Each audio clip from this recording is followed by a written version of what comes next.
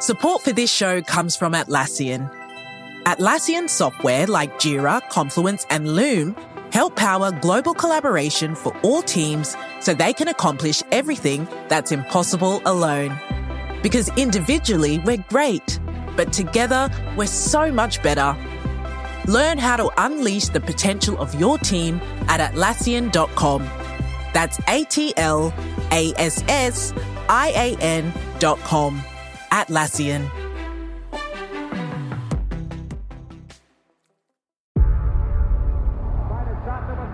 Before history is written, it's played. Before it's frozen in time, it's fought one shift at a time. Before it's etched in silver, it's carved in ice. What happens next will last forever. The Stanley Cup Final on ABC and ESPN Plus begins Saturday. You're listening to the Vox Media Podcast Network. While this trip to Fight Island for the UFC has produced a lot of outstanding moments, I think it's fair to say that a lot of people had these final two cards of this trip highlighted on their schedules. Of course, UFC 254 goes down next weekend, but tomorrow night it is UFC Fight Island 6 in Abu Dhabi, and it looks on paper to be an absolutely perfect lead-in to that pay-per-view card, especially when you look at this fascinating featherweight main event between Brian Ortega and the Korean Zombie. As we wish you a happy Friday, everybody, and welcome to the UFC Fight Island 6 preview show for MMAfighting.com. I am Mike Heck, and the full tripod is here once again as I'm being joined by Jose Youngs, who is in Abu Dhabi, and Alex K. Lee, the Prince of Positivity. And Jose, the fight that you have been looking forward to for years, the fight that you believed would never happen, is nearly here. Brian Ortega versus the Korean Zombie. And I get it, Jose. It's 2020. You've talked about this on many a preview show that the rule of thumb in 2020 is until these fighters get inside the octagon, nothing is official. But can we invoke some sort of positivity here for Pete's sakes? And either way, at least paint us a word picture as to why this fight has been atop of your anticipated fight list for years now. Are we sure Brian Ortega weighed in? I don't think I saw Brian Ortega weigh in. I saw a shaved man, a bald-headed shaved man weigh in. That's not the Brian Ortega I know. To be fair, he did shave his head, so he's no longer the long-locked Chicano fighter that we've all come to enjoy watching. He's now a bald-headed man with insane fighting skills. He did say he was going to donate to Locks of Love, so good on him. But to answer your question, I feel a little bit of positivity considering they both weighed in. They did their job. But we've seen people fall out that have weighed in. We've seen people fall out that have stared down. We've seen people fall out that got their hands wrapped. So it's not. This fight isn't happening until they're inside the octagon, as far as I'm concerned. But to put into perspective why I'm so excited about this fight, I don't think either one has ever been in a bad fight. Even when they lose, it's an unbelievable fight. Korean Zombie, I think, at one point in time was the most exciting fighter in all of combat sports. I mean, he was like the original Justin Gaethje, just going out there, putting on Fight of the Years against Leonard Garcia, getting the first twister ever in the UFC, 7-second knockout, dislocates his shoulder, pops it back into place, Fight of the Year and into a Darce choke against Dustin Poirier, comes back after 2 years, gets a first-round knockout, and then just one of the most exciting fighters on planet Earth. And Brian Ortega is that same way. Like, even his loss to Max, which is one-sided, it was just his body. He was too tough for his own good, and his body gave out, and the doctor stopped it. So I don't think he's ever been in a bad fight. I actually think his fight against Moicano is one of the more underrated fights of the last few years in terms of action. And then, of course, he has that amazing knockout against Clay Guida and Frankie Edgar. I think he might have been one of the first fighters to stop Guida and Frankie Edgar, if I'm not mistaken. Of course, Korean Zombie did the same thing to Frankie Edgar, and then he had that amazing guillotine win over Cub Swanson. So both men have basically been circling each other, trying to, not unofficially, they've just been one up in the next person over and over and over and over. And they are just high octane fighters with just absurdly high level martial arts skills. And I think these two might not ever be champion. They might still have the skills to be champion, but I don't say pencil a fight in for fight of the year, fight of the night, but I'm going to pencil Brian Ortega versus the Korean Zombie in for fight of the night. If it happens, that is. Wow. All right. So a little bit of positivity. And speaking of positivity, let's go to AK because we have Brian Ortega, a man who's looking to bounce back from his first professional loss to Max Holloway nearly 2 years ago. If you watch his media scrum, he's a man with a different outlook on life, different outlook on the sport. He's made a lot of changes in lieu of this fight. Sure, there's a no contest mixed in, but he's finished all 6. You could say he finished all 7 of his UFC wins, taking on the Korean Zombie, who since he's returned from the mandatory military service, 3-1, 3 first-round finishes. The one loss was that crazy one to Yair Rodriguez, where he was a second away from winning that fight. And as Dana White said, even Alexander Volkanovski said, the winner will likely be next for a shot at the featherweight title. So when you combine these kinds of stakes with a high-level matchup like this, the way Jose just described it, I mean, this is a recipe for a memorable main event, is it not?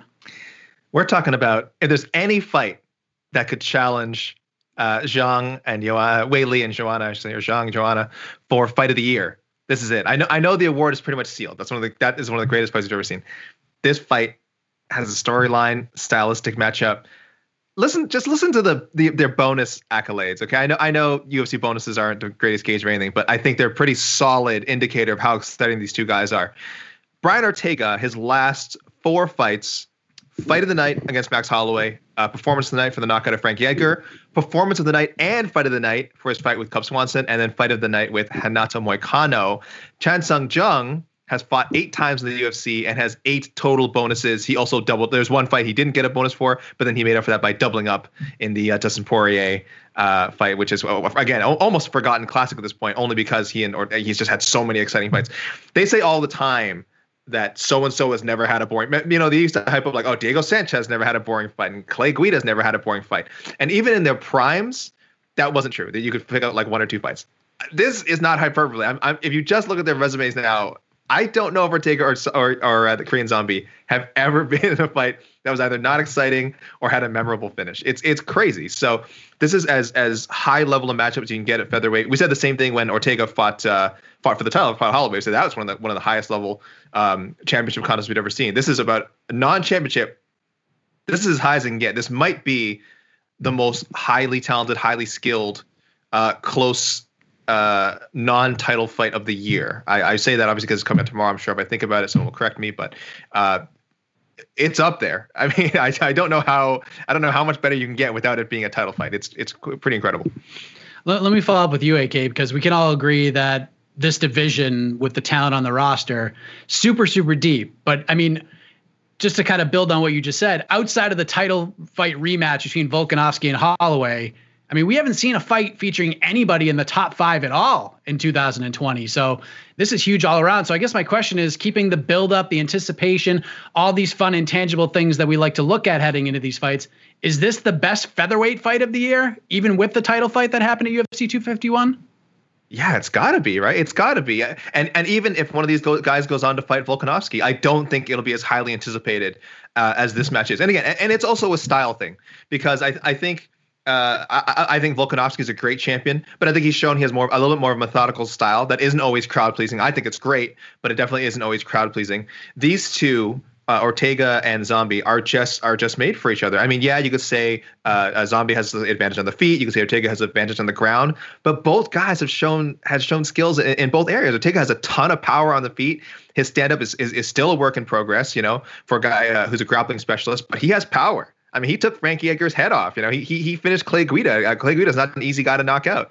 And Jung, I mean, yes, knockout's amazing, but I mentioned the Dustin Poirier fight. That when he beat Dustin Poirier by submission, that was like one of the most exciting things I'd ever seen. So very comfortable on the ground. The twister, I totally didn't even mention the twister. One of the at the time was the only twister submission in UFC history. So you just couldn't have a better style matchup as far. And even if I'm sure people want to see an explosive finish, this one, if it goes 5 rounds, it's going to just be an insane 5 rounds. It's going to be like a classic 5-rounder. So I don't know how much more free PR we can do for the UFC. But be honest with me, people got to watch this one. This fight's just insane.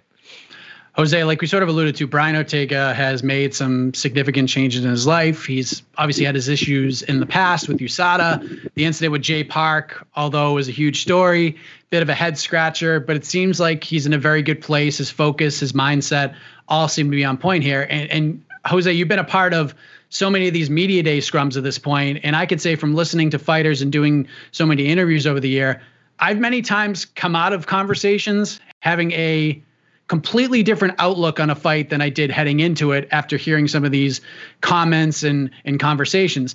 So after the media day scrum with Ortega, do you feel like his comments during the media day, that sort of deep look he took inside himself, being in the moment the way that he was, has that changed your outlook on this fight at all? A little bit. It basically makes me just wonder what Brian Ortega is going to show up. I mean, his words were like, "I hope Abu Dhabi has good hospitals because we're both going to need it." So, he's expecting just an all-out bloodbath in there.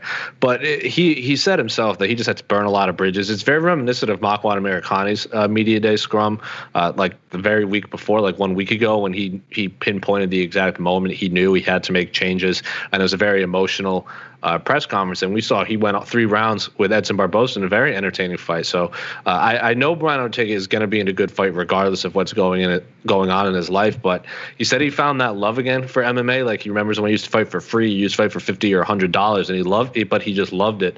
And then he just lost his way, and now he's refound that love of fighting. So.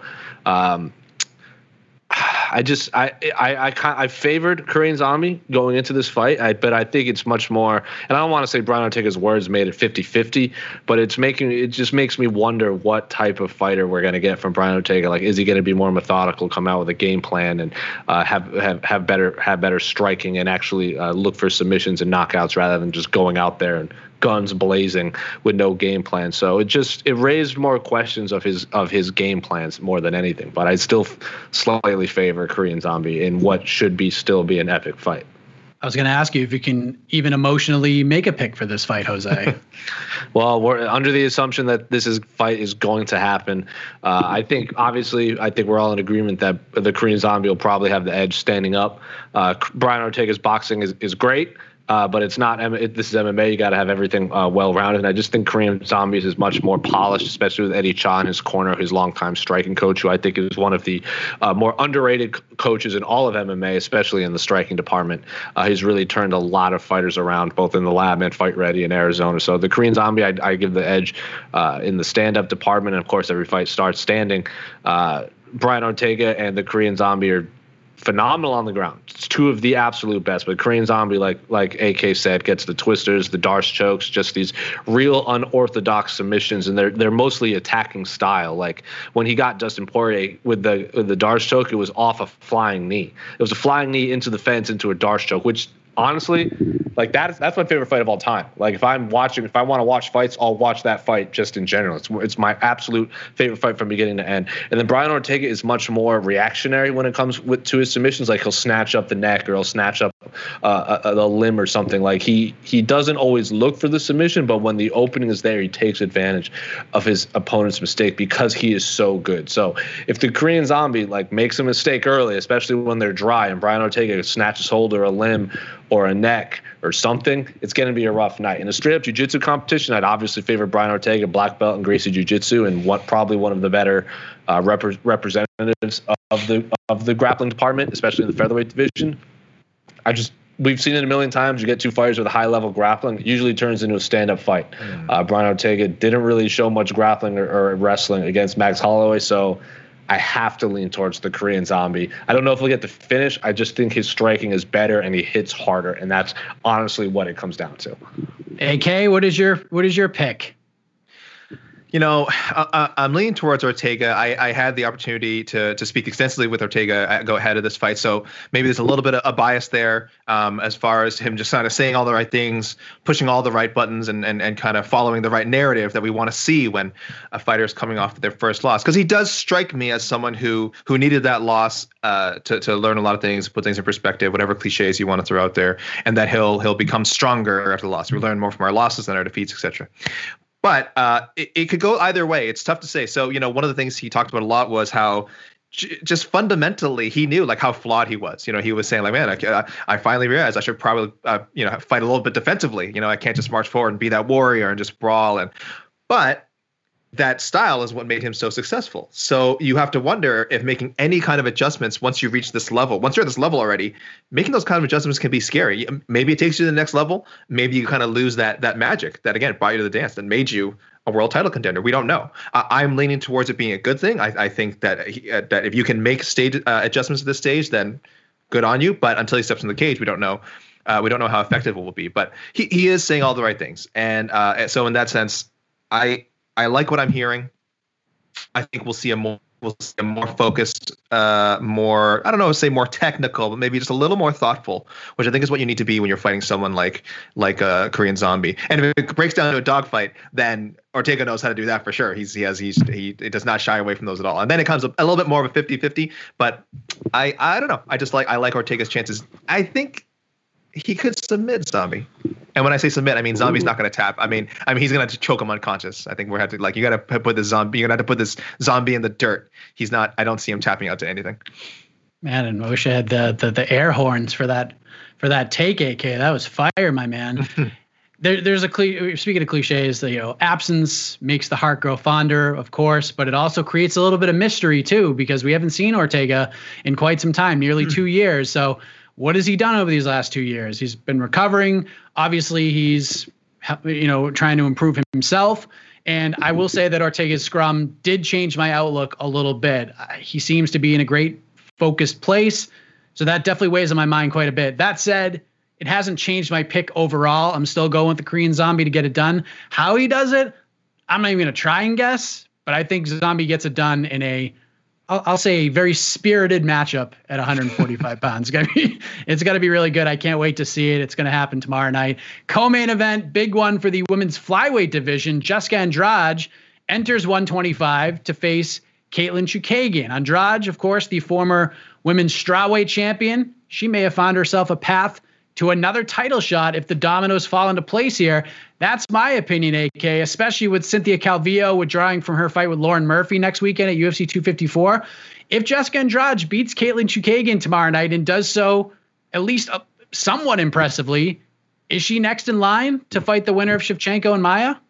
Yeah, I mean, look, method matters. And if she picks up a big first round, second round knockout, just one of the, some one hitter quitter, the kind of knockout that really only Jessica Andrade, maybe Amanda Nunes, just thinking about the best female fighters in the UFC, there's very few that have that one strike knockout power. Holly Holm may be on a good day, but we know Andrade does, and she's shown it at 115. I don't think it'll have that power. Will have much issues translating to 125. If anything, 125 really feels like the class maybe she should have been in all along. Despite the great success she had at 115, we always say, we always encourage fighters, if they can avoid that weight cut and still kind of be of reasonable size for a certain weight class, then that's the weight class they should fight in. So I don't know if 115 is ruled out, but I think 125 is really good for her, and I think we'll see how good it is tomorrow against Chukagian. Again, especially if she gets that big win, and without hesitation, we can say that a knockout gets her that shot against Shevchenko. I think it's a fight that when Andrade was the champion, people thought, oh, that'd be a cool super fight one day. Well, it no longer has to be a super fight. We know there's not as many pieces that have to be moved around now. She really just has to get a highlight reel win or a convincing win against one opponent. And this fight could happen, even before the end of the year. I doubt it, but I imagine Shevchenko would want to fight again at some point. What do you think, Jose? Shevchenko's going to fight Maia next month. Oh, that's all set up.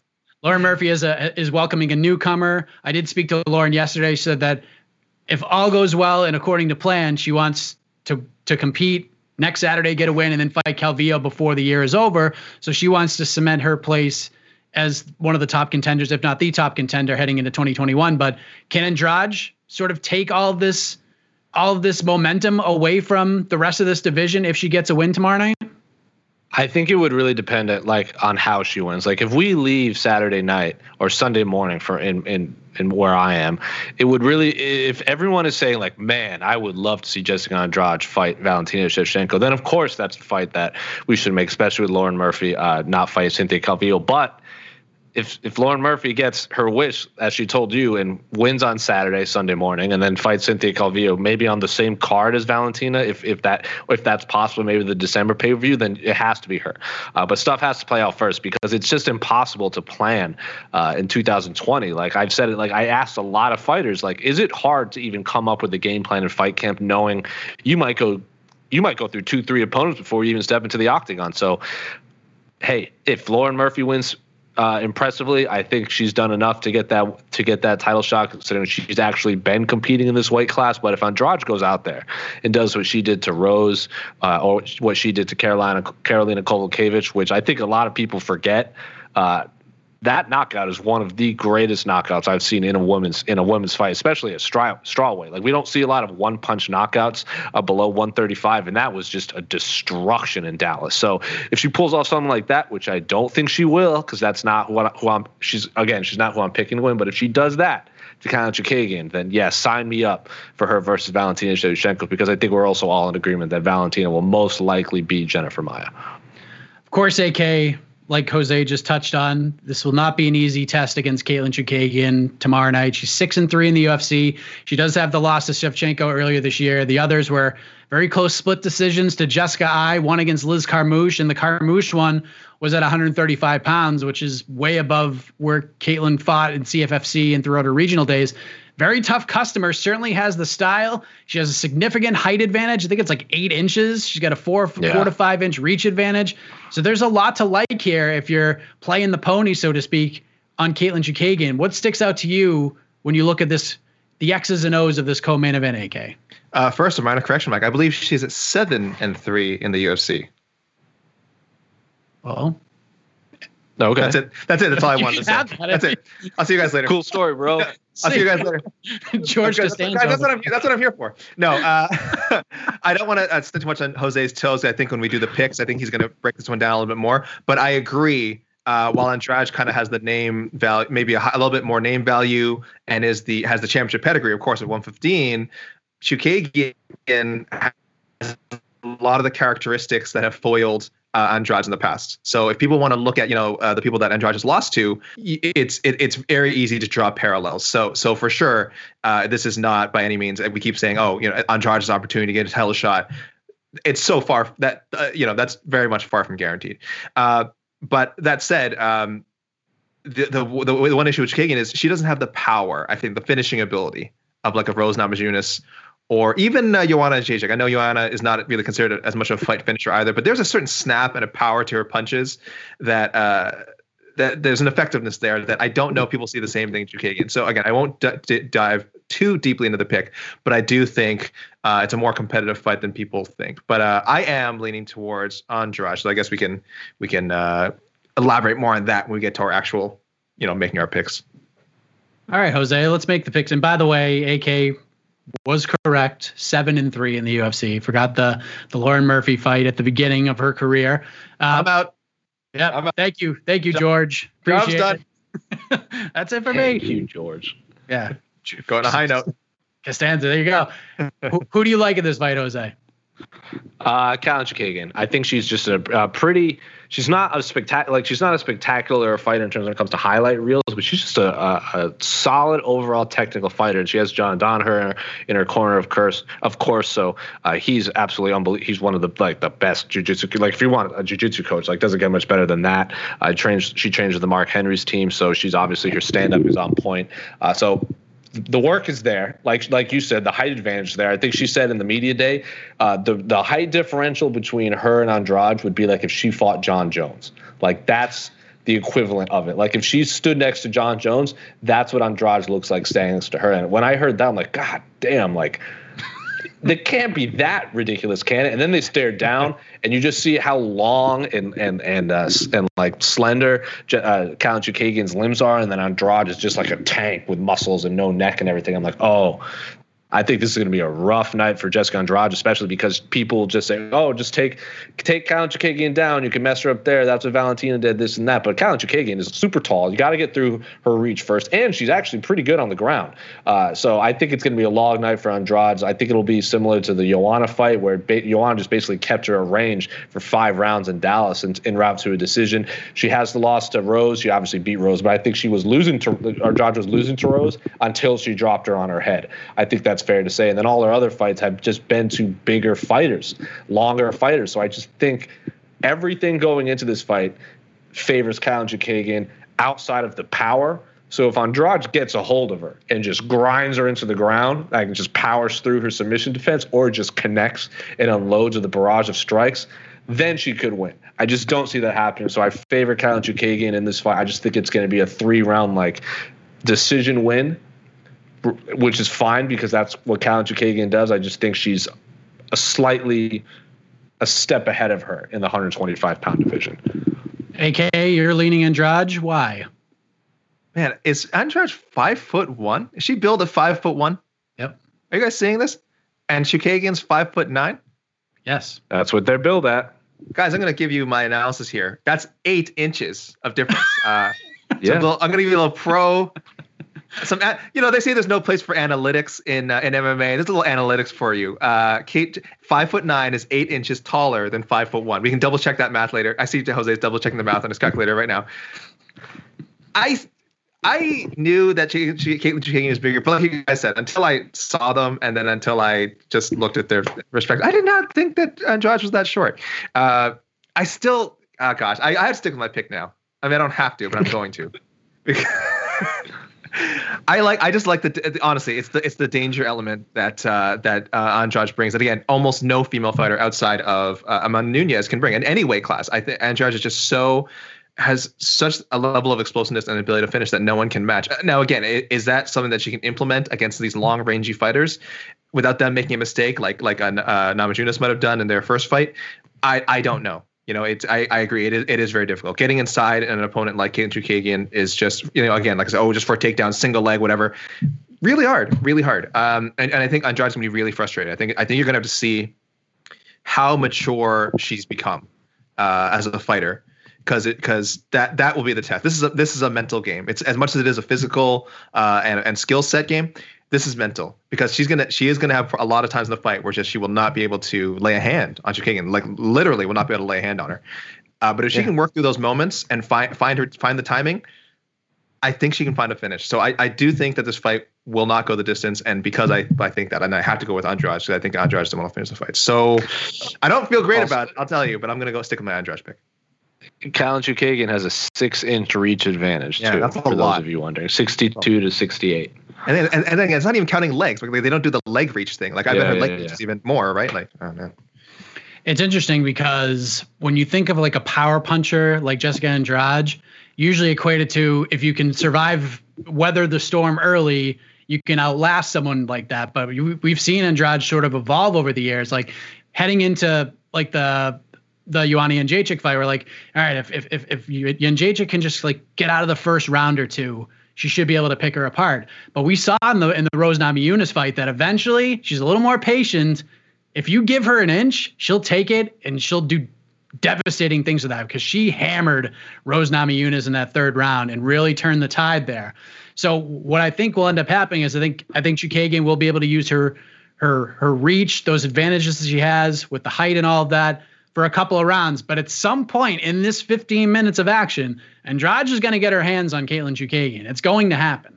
So can Katlyn Chookagian withstand that storm at the end of the fight? I think the third round is going to be super interesting, and it will determine everything. That being said, I think Chookagian can take it. I think she'll be able to. I think she will earn a decision, but man, is she going to have to fight for it down the stretch. That's what I think. But it's going to be a good fight. Main card fills out with Modestas Bukauskas versus Jimmy Crute. That's a good one at 205. Big step up for the former Cage Warriors light heavyweight champion, Claudio Silva and the James Krause. And then Thomas Almeida returns for the first time since UFC 220 when he lost to Rob Font in January 2018. He's going to fight Jonathan Martinez. Really solid main card. Some really interesting preliminary fights as well. A lot of under the radar options, Jose. So what sticks out to you, whether it be fighter or fight? Obviously, Mateus Gamrot is joining the UFC this weekend, and man, I've been waiting for him to be in the UFC for quite a while. And the fact that his signing was overshadowed by Michael Chandler was a little disappointing for me. Not because I dislike Michael Chandler, because I just wanted to see the fanfare that maybe hardcore MMA fans would just shower him when they announced that signing. But then Michael Chandler signs not soon after, and Gamrot was quickly forgotten in the lightweight division. But my God, is the lightweight division so exciting right now? Obviously, Jillian Robertson's fighting. Friend of the A side, trains with Shorty Torres, indeed. Thomas. I think she's tied or broken the record for most submissions in women's MMA in the UFC. I think she either tied or broke Ronda Rousey's record. She just got her black belt from Dean Thomas, so she's been on cloud nine. She was very, very nervous for her media day, but she got through it. Poliana Botelho is not concerned with her black belt, her new black belt, or her ground skills, because in her words, I train with black belts every day. So it is what it is. So obviously the Jimmy Crute fight, you said, the Thomas Almeida fight. So all around exciting fight, all from top to bottom. Obviously the main event is unbelievable. I still think last week's was slightly better in terms of talent on the card, but you stick Mateus Gamrot on any card, and Jose is going to watch. So that he would be, if I have to say one fighter to watch, it's going to be him, which means he's probably going to have a bad fight because I've cursed him, because this card is cursed. I don't know if you cursed him or the fact that you used your name and talked about yourself in the third person may have cursed him, but it is what it is. You're not. It is what it is. Yes. AK, what stands out to you in the under the radar department? Guys, look, who is most likely to land a Joaquin Buckley leg caught Enziguri spinning kick KO?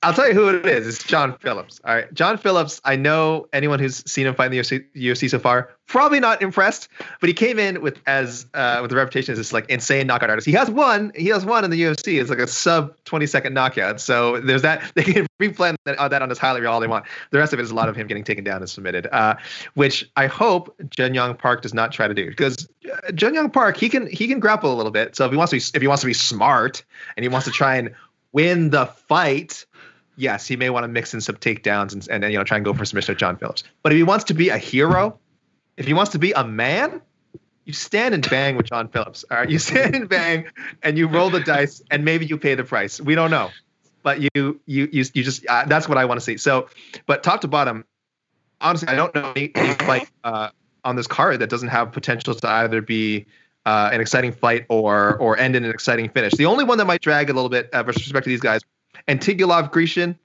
I don't know. Now that I say that, it's probably gonna end in like an amazing 10-second flying knee KO. So to enjoy the jinx, guys, the reverse jinx. But otherwise, the other matchup I'm really looking forward to is Jamie Malarkey, Faris Ziam. I think is also going to be really good, really good back and forth fight. That one I think is fights that might go to decision. That might be the best one besides possibly the main event or Chookagian Andrade. And the other thing I want to ask is, why is Jillian Robertson not a bigger star? I don't know. Some trouble with the media. I mean, she has a good personality, but I get it. Not the smoothest, media personality, but she finishes fights. She's one of the rising contenders at 125. She's Canadian, which everybody loves, as I know. So I don't know. I hope that she has a stand-up performance. But Poliana Botelho, a really tough fight. That's a coin toss fight for me, though. I don't think that's a showcase fight for Jillian Robertson at all. But I'm surprised. UFC hasn't given her more of a push. Well, I mean, they matched her up with Macy Barber last year, and that was kind of like they did. That was more for Macy. Macy got all the hype, though. He was still going into that fight. Yeah, I agree, and I think that kind of rubbed people the wrong way because everyone expected that to be a banger, and Barber ended up running through her. But Robertson's obviously doing much better. She's overcome that. She's breaking records now, and she wants to break some more records along the way. So that's going to be a fun fight to watch. I think Gamrot's debut, as Jose talked about, in general is under the radar, and him taking on Kutateladze is certainly the definition of under the radar. And normally I would go a little bit deeper in the card with these, but I really like the Bukauskas-Crute fight, man, especially in the featured spot. I mean, it wasn't originally there because the Cyril Gane fight was still there, but man, this is a good one for that spot now. I mean, Crute is a freaking powerhouse, and Bukauskas is a guy that I've been singing his praises for a couple of years now. Just great personality. He's just 26 years of age. The guy finishes fights. That's all he does. And clearly he's somebody the UFC sees something in to give him this kind of a step up in competition for just his second UFC fight. I was a little surprised at this booking, but I like it nonetheless. So I think this is the under the radar fight of the card and could deliver some good stuff, perhaps some bonus money. I don't know if we're going to get a Buckley KO out of it, but I think this will be a fun one. No doubt about it. If he's a man, apparently, according to AK. If he doesn't want to real win the man, whatever. But that's a great piece of matchmaking, though, as they say in the business. Crute and Bukauskas. That is a great little morsel of matchmaking. Hold on.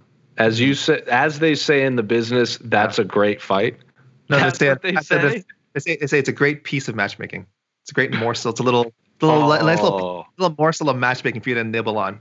You know what I mean? It's not the whole meal. As they say in the business, that's a fight. Jose, you watch baseball. It's like when they go like, this guy's a real player. As they say in the business, that was a punch and a kick. A weird thing. I don't know if we can get much better than that. I think we have to Costanza our Tukuses on out of here. 9.0, Mike. My gymnastics rating for this card, since you asked. 9.0 is ceiling. Okay, well there you go. Now we can officially put a bow on this preview show here on MMAfighting.com. Of course, we are your one-stop shop for all things Fight Island and UFC Fight Island 6. Thanks to our guy Jose in Abu Dhabi. He is there. He'll have all the post-fight chats. We'll have results, storylines, post-fight coverage, etc. So we have you covered as always. Jose, get some sleep, my man. There you go. Someday. There you go. For Jose Youngs, for Alex K. Lee, the fiery Prince of Positivity, I am Mike Heck. Thank you for watching, and we'll see you tomorrow night. You're listening to the Vox Media Podcast Network.